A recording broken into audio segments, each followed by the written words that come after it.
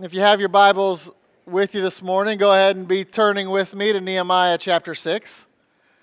We've been in Nehemiah chapter 6 for a couple weeks now, and we'll be in it today and then again next week, and then we'll close out this first section of the book of Nehemiah.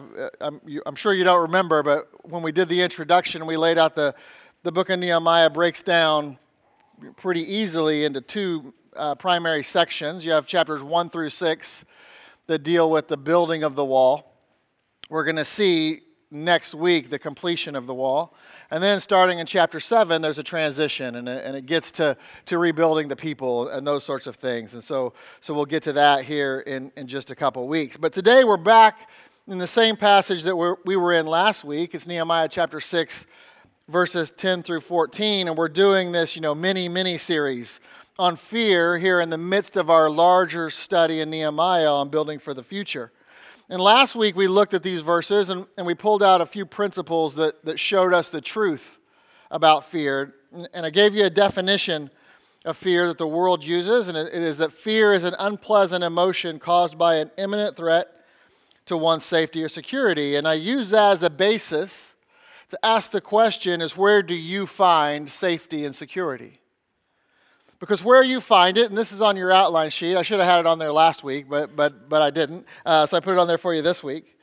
Where you find it, how you define safety and security is directly tied to whom and what you fear. How you view it, how you define it, is tied to whom you fear. Do you fear the Lord or do you fear man? And what you fear, what it is that brings real fear in your life. And if you fear man, your safety and security is more directly tied to physical things. But if you fear God, your safety and security is more directly tied to spiritual things. And it gets to our focus. And the Bible has a lot to say about that. Are you focused on the temporal? Are you focused on the eternal? Are you focused on things of this world? Or are you focused on things above? And what I attempted to prove to you last week is that true safety is found in the spiritual. And what the world tries to sell us as safety and security and how we go about finding it is much different than what the Bible has to say. And that safety is false. And it's fake because it's of this world which is temporal. And that means that true safety is really only achieved when you're inside of God's will, when you are informed of God's word, and then when you are involved in God's work. Because no matter what happens to you physically, if you get those three things right, then you're going to stand at the judgment seat of Christ unashamed. That principle, it's not directly in context, but that principle is described in 1 John chapter 4, verses 17 and 18. And those verses say, "Herein is our love made perfect, that we may have boldness in the day of judgment. Because as He is, so are we in this world. There is no fear in love, but perfect love casteth out fear, because fear hath torment. He that feareth is not made perfect in love." And those verses, again, they have a particular context and they have a particular meaning, but there is a principle that you can pull out of here that's saying if you have an unhealthy and an unbiblical fear of man, the Bible talks in Proverbs, the fear of man is a snare. And if you have an unhealthy, unbiblical fear, then one thing that you won't be able to have is boldness in that day of judgment. And so this is an important topic. And I want to build off of the foundation from last week. And today, I want to talk about freedom from fear. So we talked about the truth about fear and tried to lay the foundation. Today, I want to talk about freedom from it. That's the title we have for our sermon this morning, Freedom from Fear. And I think this is a message that many folks in here need today. And it's not because I have anything good to say in me, but it's because this is an issue that penetrates all of our lives at some level. No matter how much you agreed with everything I said last week, I know that you still deal with fear in some way because I do. We all do. It is an aspect of this life and living in this flesh. And guess what? God knows that too. And therefore the Bible has a lot to say about it. You know, a form of the word fear is found 524 times in the Bible. The word afraid is found another 193 times. So in just those two words, if you take fear and every kind of form of the word fear, and you take the word afraid, you have well over 700 Bible references to this topic. Like I said, the Bible has a lot to say about it. And some of those verses, of course, describe fearing the Lord, but most of them do not. And like I said, it's because fear is something we all deal with at one time or another, at one level or another. But playing off my title last week, the truth is that God has equipped us to deal with unbiblical fear. Assuming you are a Christian, that is. If you're not a Christian, that last statement doesn't necessarily apply to you. But I know that most of us in here this morning are saved. And so that means you have the ability and the resourcing at any given time to look at the things in your life that are causing you fear and be able to analyze them through a lens of faith. And so when I say freedom from fear, I'm not saying that you'll never feel fear again. No, that is part of this life. It is how the devil attacks us. And he attacks through fear, one of the primary ways. And so it's not having victory over it, freedom from it isn't that you don't feel it. It's that you know how to process it biblically. And you know how to then view it through a lens of faith in opposition to fear. But the fact is, most of us, or many of us, we don't do that all the time. And we have problems because we don't apply faith in those situations, in dealing with things that cause us fear. Or at least we don't till we have to. When we've exhausted all that we can do. Right? So we try to take matters into our own hands, and then when that doesn't work, then we'll trust the Lord. And honestly, listen, how much faith does that take? Because at that point, you have no other option. But we tend to do that, don't we? We tend to rely on ourselves first and rely on the Lord last. But it doesn't have to be that way. And I want to show you this principle in the Bible, and then I want to look at and show you how that can look practically. All right, so we're gonna approach things just a little bit differently this morning than we normally do. So let's go ahead and open up in a word of prayer now, and then we're going to get into our study. So let's pray. Dear Heavenly Father, we thank you so much for your word. We thank you for the time we have together this morning, Lord, and we look around and consider things that are going on in this world, as Jeff was talking about, and what's happening in Ukraine and the Russians invading there. And Lord, there are legitimate reasons for people to be afraid. And there are legitimate things that we deal with where we can be afraid. I can only imagine, what many of those Ukrainians are feeling today. And I'm sure it's fear. And yet, Lord, we know from your word that we can still, even in the midst of horrific things and conditions, Lord, we can still have faith that gives us freedom. And Lord, thank you. Thank you for that. And Lord, I pray that your Holy Spirit outlines that for us this morning, that you're able to move me out of the way and communicate clearly, because, Lord, I do think it's an important topic that we all need to understand, and we want to understand it from you.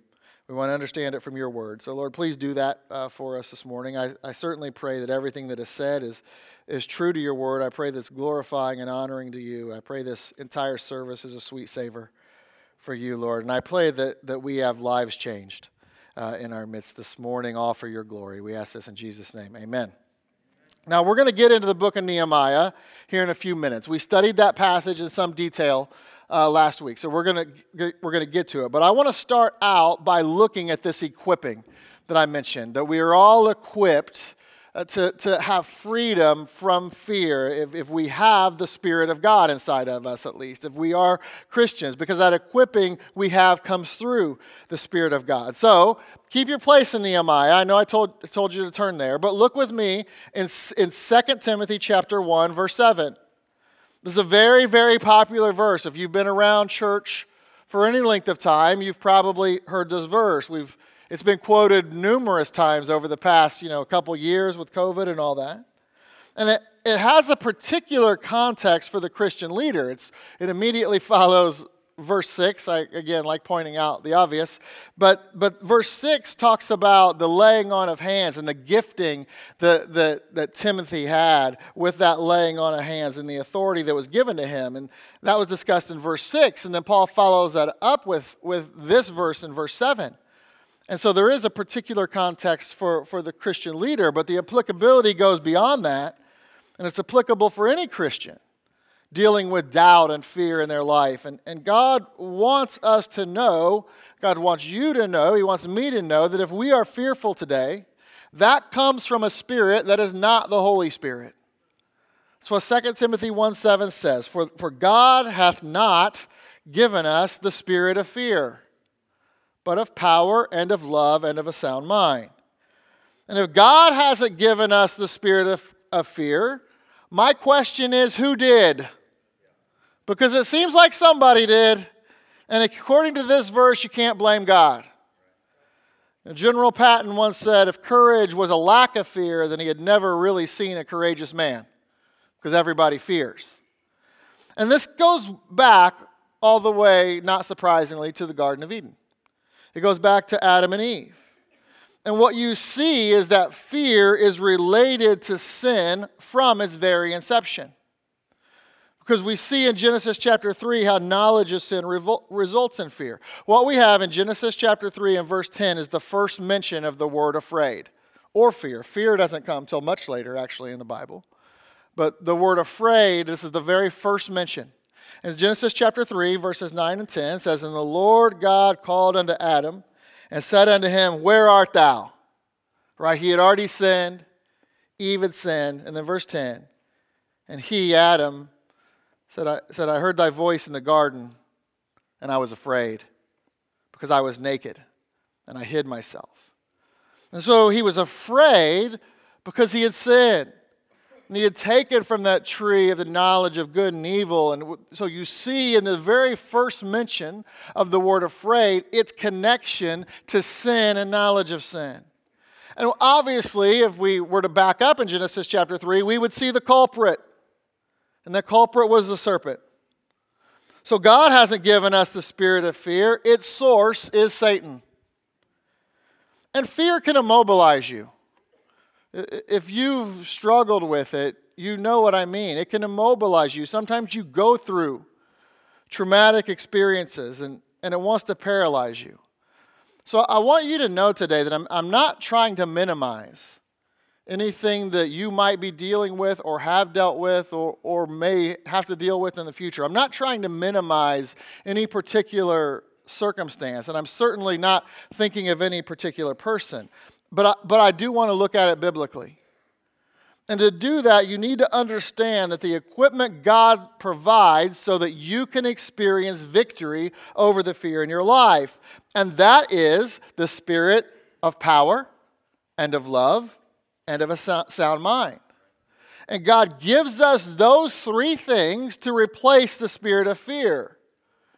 All we have to do is appropriate them, or put them to work in our life. So you don't have to manufacture power. God has already bestowed it. It is part of your eternal inheritance available now.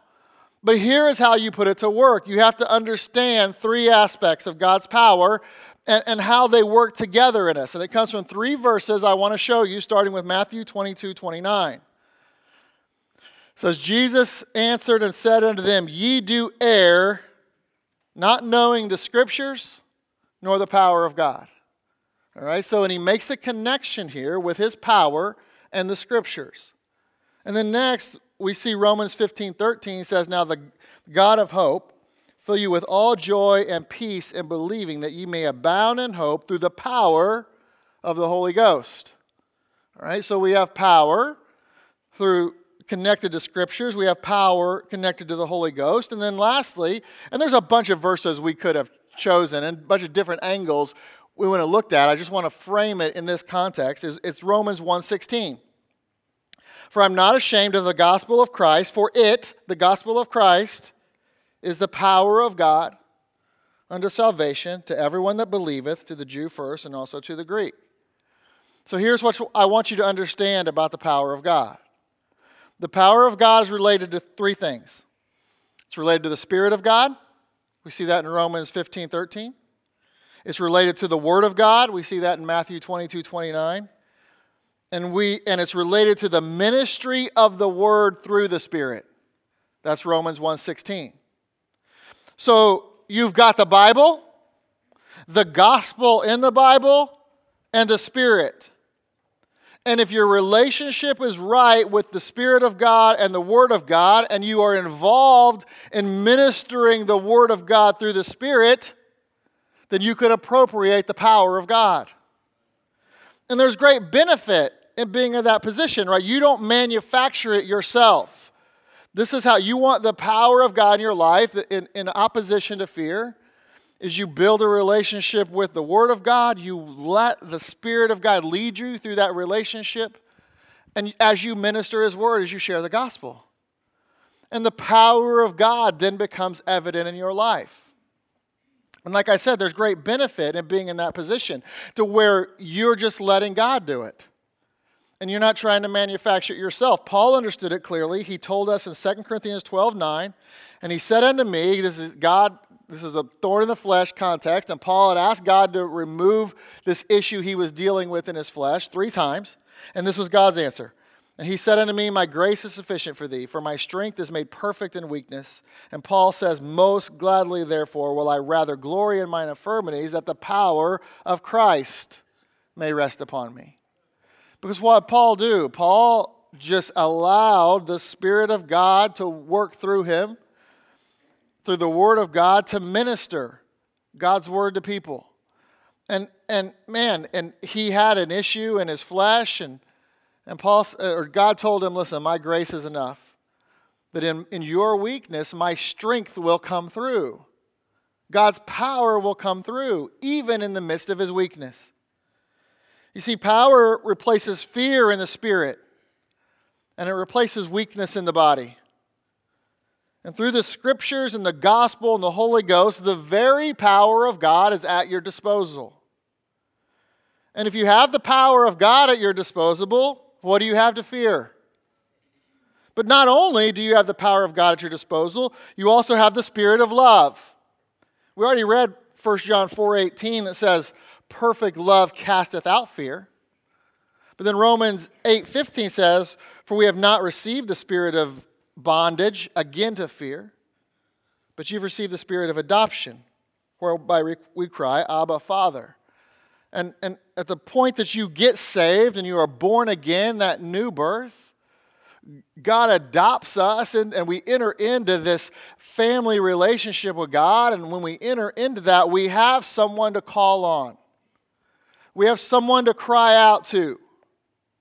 We have someone who loves us.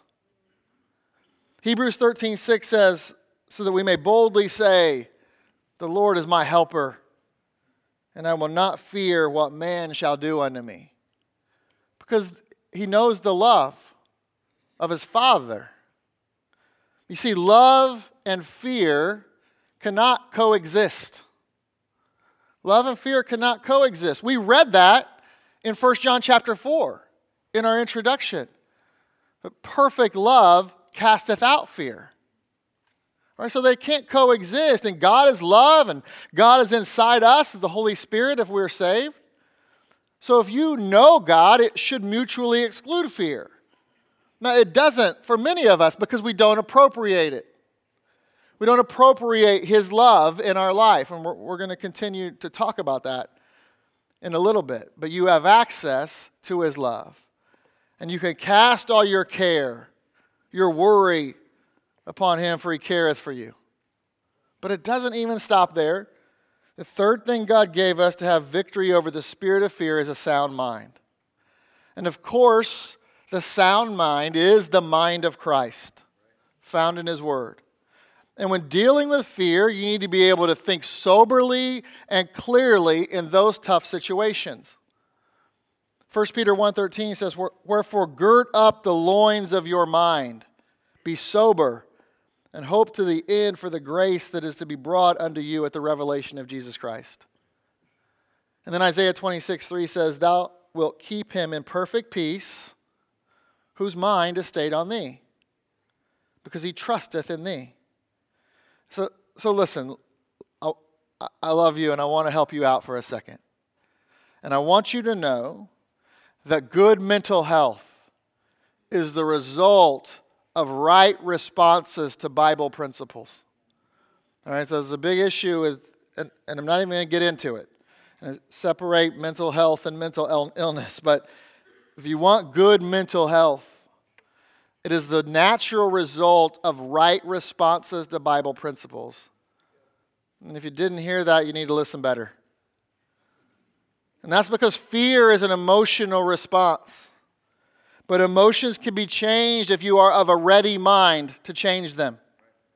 And in order to get that right mind, you have to read the Bible and spend time in the Bible and think God's thoughts after Him.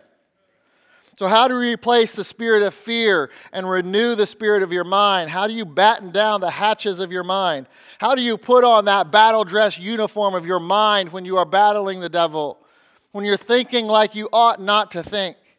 What can you do to think soberly and not drunkenly on any issue? You apply 2 Corinthians 10:5. Casting down imaginations and every high thing that exalteth itself against the knowledge of God, and bringing into captivity every thought to the obedience of Christ. The obedience of Christ, that is the key. Christ says certain things in His Word. You are to be obedient to them. You are to shape your thinking around the things that God has said in His Word, not around how you feel. So do not let emotions and circumstance and the devil's seed shape your thinking. When they do, capture those thoughts, arrest them, bring them to the Bible. If they match Bible wisdom, let them pass. But if they contradict the Word of God, throw them out and change your thinking. Get back to a right, sound mind. God has given it. Take advantage of it. God will guard your head with a mental helmet if you will conform your thoughts to this book. And that is the equipping. That is everything you and I need to conquer the fear, have victory over fear, and freedom from fear in our life. If you are saved this morning, then you are equipped. But the question is, are you using the equipment? The equipment is available, but are you using it? Because now I want to take you back to Nehemiah to show you a man who did. This is the same passage we were in last week, Nehemiah 6, verses 10 through 14. And here, this is our second point, we're going to see the perfect example. So we see the equipping. We have the equipping.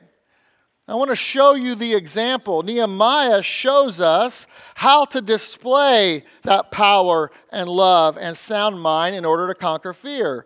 This is how Nehemiah showed faith in opposition to fear and achieved freedom from fear. And listen, I'm just using this as an example because it's even more impressive for Nehemiah because he was alive in the time of the Old Testament. And in the Old Testament, there was no indwelling of the Holy Spirit. You and I, if you're saved, we have the Holy Spirit inside us. We have God inside us. So that equipping is inside us. Nehemiah wasn't that privileged. So I'm telling you, it should even be easier for us. But what we see with Nehemiah is he was able to appropriate faith. What Nehemiah had is faith. And what we can have is faith also because of what God is doing inside us. So we studied this passage last week, but let's look at it again to remind ourselves of the details. Nehemiah chapter 6, starting in verse 10, says, Afterward I came into the house of Shemaiah, the son of Delaiah, the son of Mehetabeel, who was shut up, And he said, let us meet together in the house of God within the temple, and let us shut the doors of the temple, for they will come to slay thee. Yea, in the night will they come to slay thee. And I said, should such a man as I flee? And who is there that being as I am would go into the temple to save his life? I will not go in. And lo, I perceived that God had not sent him, but that he had pronounced this prophecy against me, for Tobiah and Sanballat had hired him. Therefore was he hired, that I should be afraid, and to do so and sin, that they might have matter for an evil report, that they might reproach me. My God, think thou upon Tobiah and Sanballat according to these their works, and on the prophetess Noadiah and the rest of the prophets that would have put me in fear. So again, we talked about this next week, but let me just remind you of a few things. You can see here, Nehemiah is kind of in a pickle. His enemies, they've ramped up their attacks. They're actively trying to kill him now. From a worldly perspective, he certainly has reason to be afraid. And even though Nehemiah didn't have the Holy Spirit indwelling him, he was equipped through faith. And we see his faith displayed in these same three ways that we are equipped out of 2 Timothy 1:7. That's why Nehemiah is the example. And it starts with this. The power of God is displayed through a supernatural courage. The power of God is displayed through a supernatural courage. And we see that courage on full display in verse 11. So Shemaiah, the hireling prophet, he's working in this plan in conjunction with Tobiah and Sanballat, and they're trying to trap Nehemiah. And so he puts together this lie that he had to hide himself too, and that they need to go hide and take refuge in the temple because that was the safe place. But Nehemiah wouldn't have it. He wouldn't have it. Look at verse 11 again. And I said, should such a man as I flee? And who is there that being as I am would go into the temple to save his life? I will not go in. So Nehemiah, who had previously said in Nehemiah 6:3 that he would not come down off the wall, now says, I will not go in. And he shows great courage in the midst of great physical danger. And he's done this all along throughout this book. He never wavered in his faith. Why? Because he knew what God had told him, and he knew the ministry that God had given him. He knew God's word. He knew the mission that he had. And because he knew God's word and he knew the ministry that God had given him, he had confidence in that. There's power there. And that power was displayed through his courage. And for Nehemiah, the ability to do this, I think, goes back to verse 9 of chapter 6, when he asked the Lord to strengthen his hands. He wasn't trying to stand against the enemies in his own power. He was trusting in the Lord's power. He asked God to strengthen his hands. And this can be true of us as well. We can show courage in the midst of danger, in the midst of a tough situation, in the midst of fear, in the midst of fearing man, in the midst of what someone might think of us. And not courage in self, but courage or trust in the Lord in order to take a stand for what is right and what God had called you to do. And listen, we've talked about this many times before, so I'm not going to belabor it, but I do want to talk about it again for a second. Standing against the devil is what we're called to do. Right? That is the command. It's Ephesians chapter 6. The command is to stand against the devil and the world because they can't hurt us. They can't cause us to sin. We make that free will choice by listening to our flesh. And the devil can try to scare you, but when he comes, you don't have to back up. You don't have to back off of what you know to be true. You can stand. Stay on the wall. If he tries to entice you through compromise in this world system, you don't have to move towards it. You could stand on the promises of this book. Those enemies have no power over you unless you give it to them. And that's where the armor of God comes in. The devil can send fiery darts your way, and he does. But if you have the armor of God on, you're protected, so you can stand. James tells us the exact same thing in James 4:7. He says, submit yourselves therefore to God, resist the devil, and he will flee from you. Do you know what that word resist means? It means withstand, which you're going to find in the same context if you were to go back in Ephesians chapter 6. And speaking of Ephesians chapter 6, do you remember how that section of Scripture, dealing with the armor of God and standing against the devil, do you remember how it begins? Let me remind you, it's Ephesians 6:10. It says, finally, my brethren, be strong in the Lord and in the power of his might. That's where the courage comes from. His power.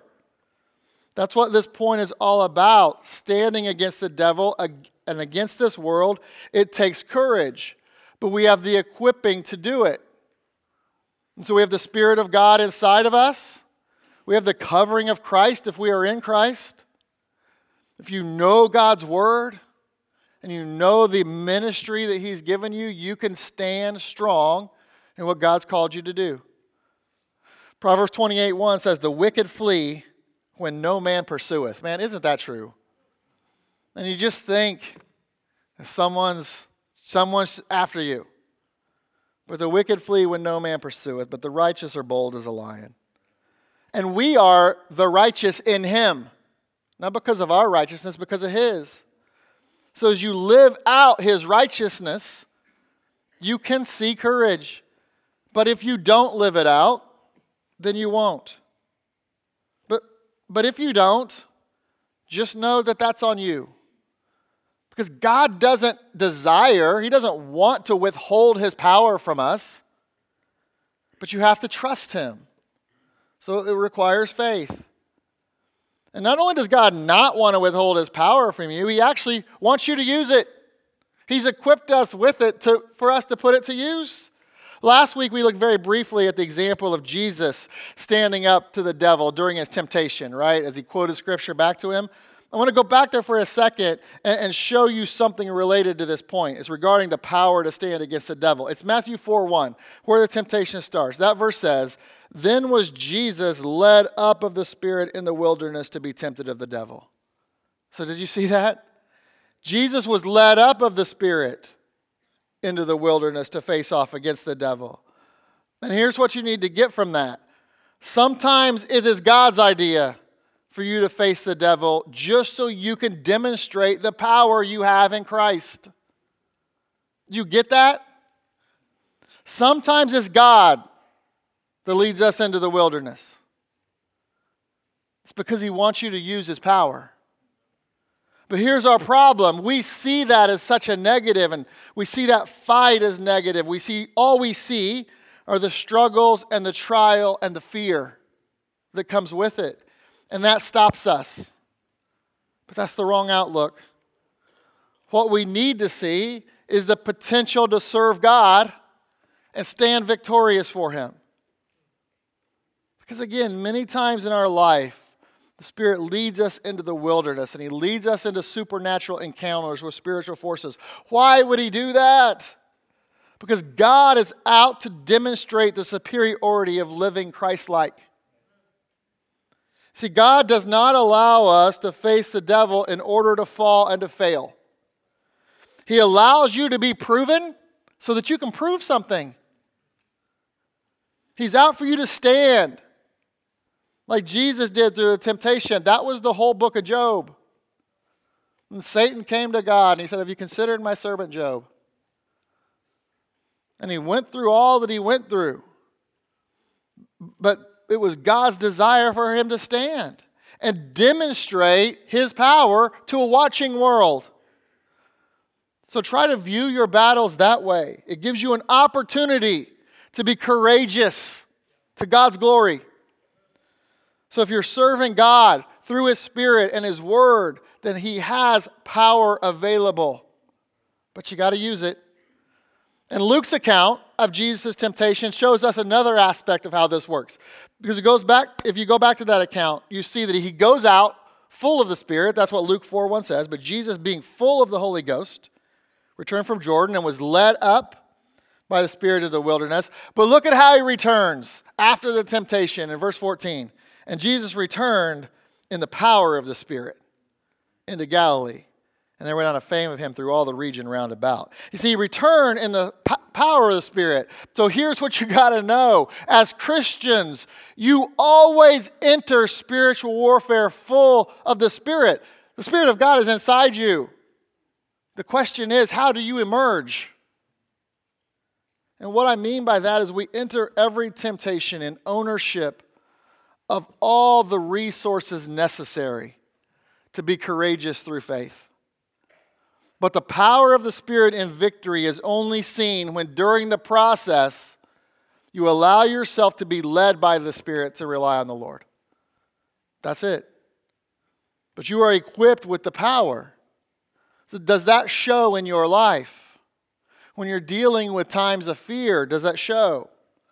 And then not only do we see the power of God on display in Nehemiah's example, we also see that the mind of God is displayed through a supernatural comprehension. So the power of God is displayed through a supernatural courage. The mind of God is displayed through a supernatural comprehension. Nehemiah was able to comprehend and discern exactly what was going on because he knew God's word. We talked about that last week. But look again at verse 12 of Nehemiah 6. And lo, I perceived that God had not sent him, but that he had pronounced this prophecy against me, for Tobiah and Sanballat had hired him.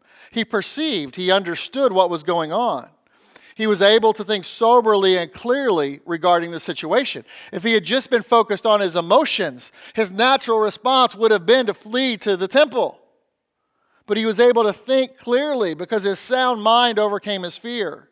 And what an example that is for us. And so I want to talk to you again about how important this is. When it comes to fear, do you have a sound mind? Again, a fear is an emotion.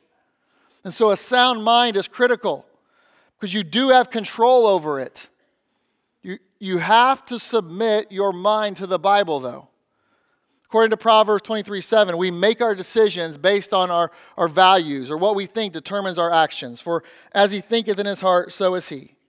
Eat and drink, saith he to thee, but his heart is not with thee. So if you are a person currently dealing with debilitating fear, and I promise I say this lovingly, but you have wrong thinking patterns. In other words, you have a non-biblical way of thinking, and that's leading to wrong decisions, resulting in wrong actions. And the Word of God, the mind of Christ, is the solution. It is the source of change. It is what provides you a sound mind. And you have to move past toxic thinking into biblical thinking and move past toxic actions into biblical actions. You have to obey Bible principles. There's no other way around it. And it's just that simple. But it's a conscious decision. Colossians 3:2 says, set your affections on things above, not on things of this earth. And that phrase, set your affection, means to exercise your mind. So you've got to put your mind to work and set it on things above, not on things of this earth. You have to apply Philippians 4:8. Finally, brethren, whatsoever things are true, whatsoever things are honest, whatsoever things are just, whatsoever things are pure, whatsoever things are lovely, whatsoever things are of good report, if there be any virtue, if there be any praise, think on these things. The Bible always gives the answer, and it starts with right thinking, biblical thinking, because that's the source of change. You see, there are many people, and again, I promise, I don't have anybody in mind, but there are people that throughout the years, they'll come to me, they'll come to another pastor, whatever, wanting their problems fixed, but they don't want to change. And they want to keep their sinful, selfish lifestyle, and yet they want things to be better. I'm sorry, you don't.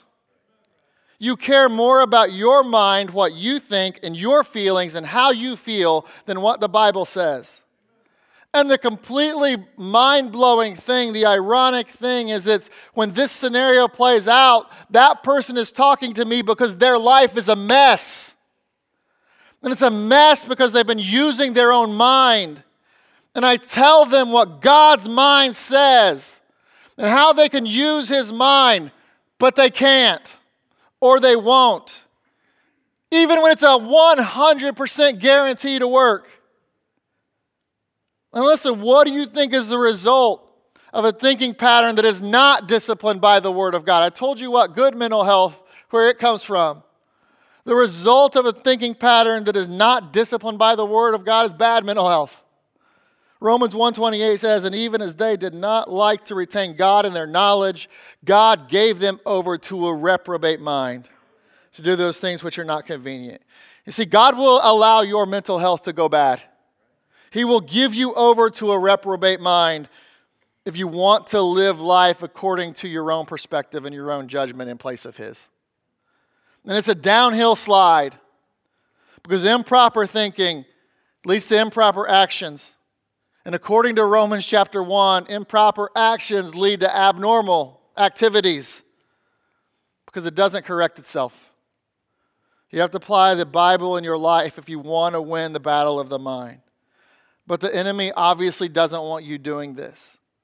So that means there is always an attack on the authority and the sufficiency of Scripture. There's always an attack on it. And so people don't believe that the Bible is enough. And the result is fear. It's like, listen, it can't work for me. I mean, it can't be that simple. I don't think the Bible deals with my situation. Well, Nehemiah gives us the example. Know God's word and apply God's word, and you don't have to fear. And you don't have to sin. That's what he said in verse 12. Because as we've already learned, sin and fear are connected. But there's one more attribute that we found out of 2 Timothy 1:7 that allows us to have freedom for fear, and that's love. And we see this displayed in Nehemiah 6 as well. So third, the love of God is displayed through a supernatural comforter. Because Nehemiah doesn't try to take things into his own hands. He doesn't seek personal vengeance against his enemies. What he does is pray.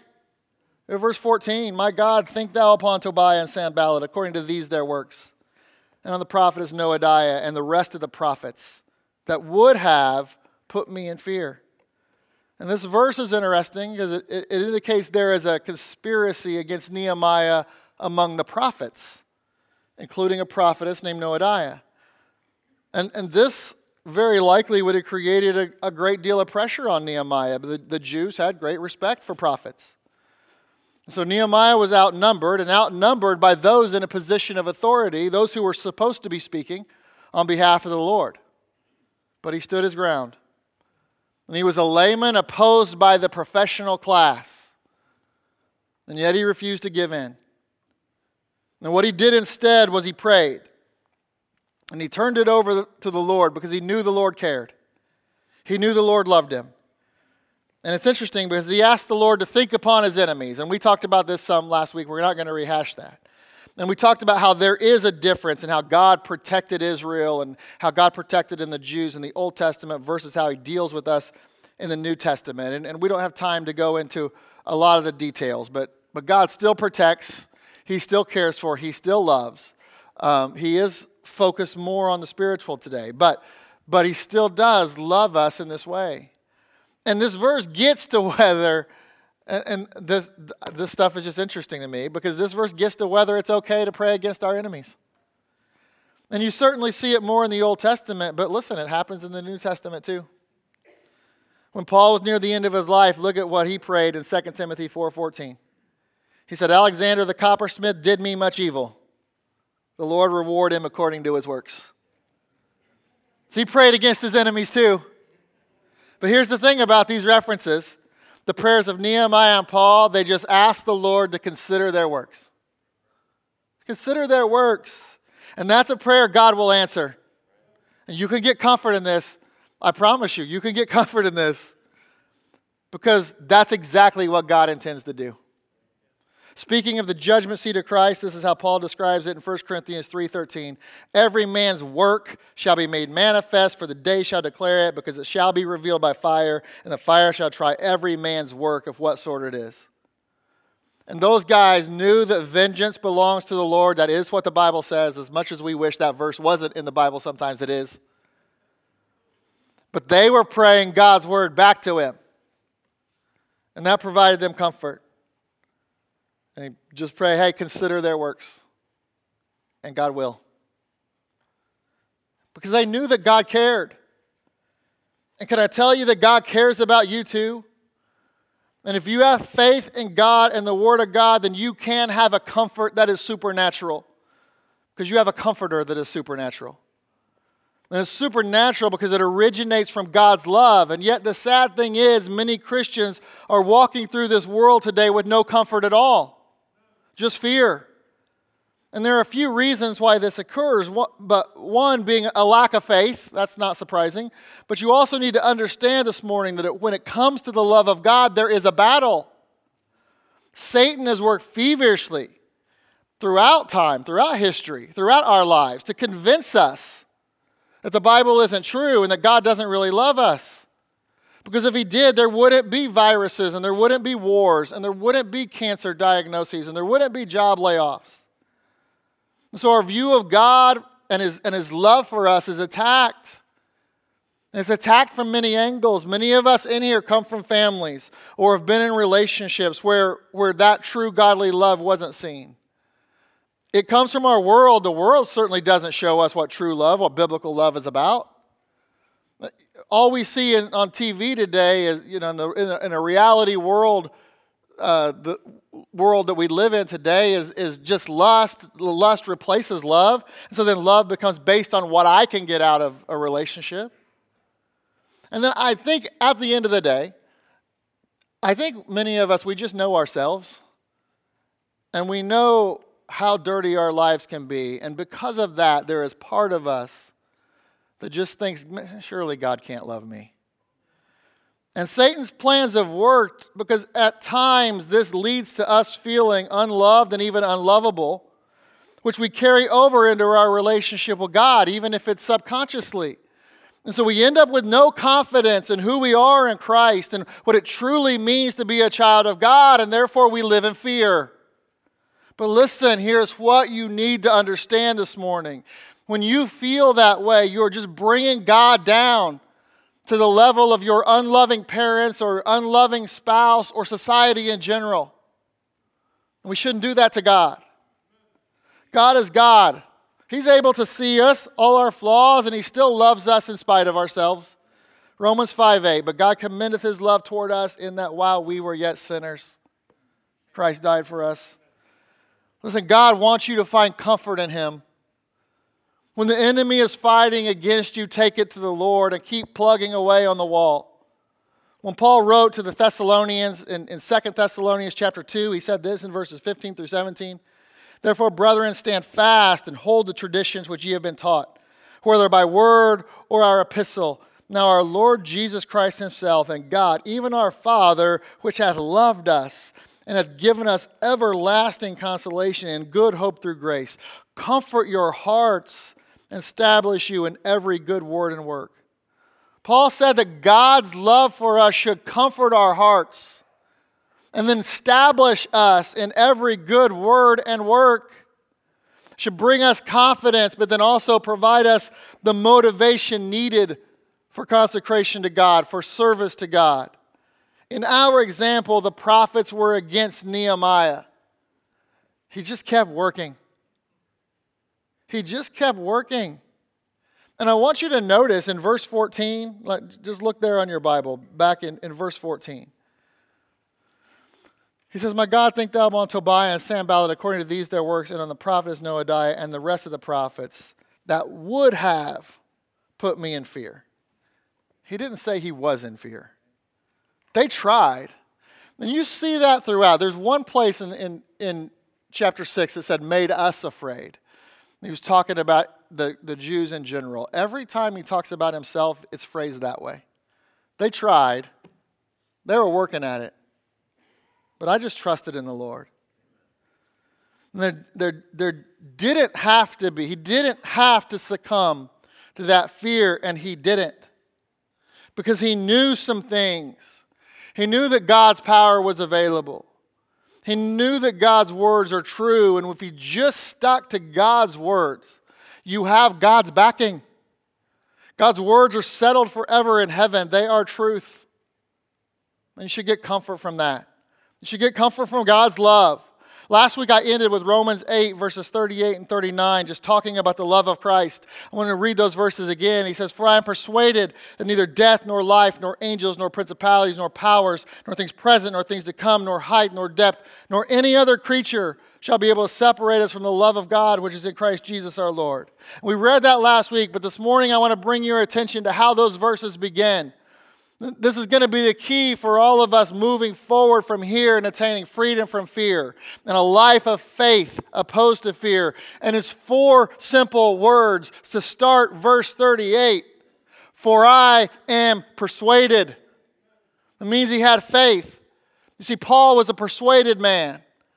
He said that in 2 Timothy 1, verse 12 also. For I know whom I am believed, and am persuaded that he's able to keep that which I've committed unto him against that day. And he was persuaded because God himself had confronted Paul on that road to Damascus, and he was never the same. And we see all throughout Paul's writing just how persuaded he was.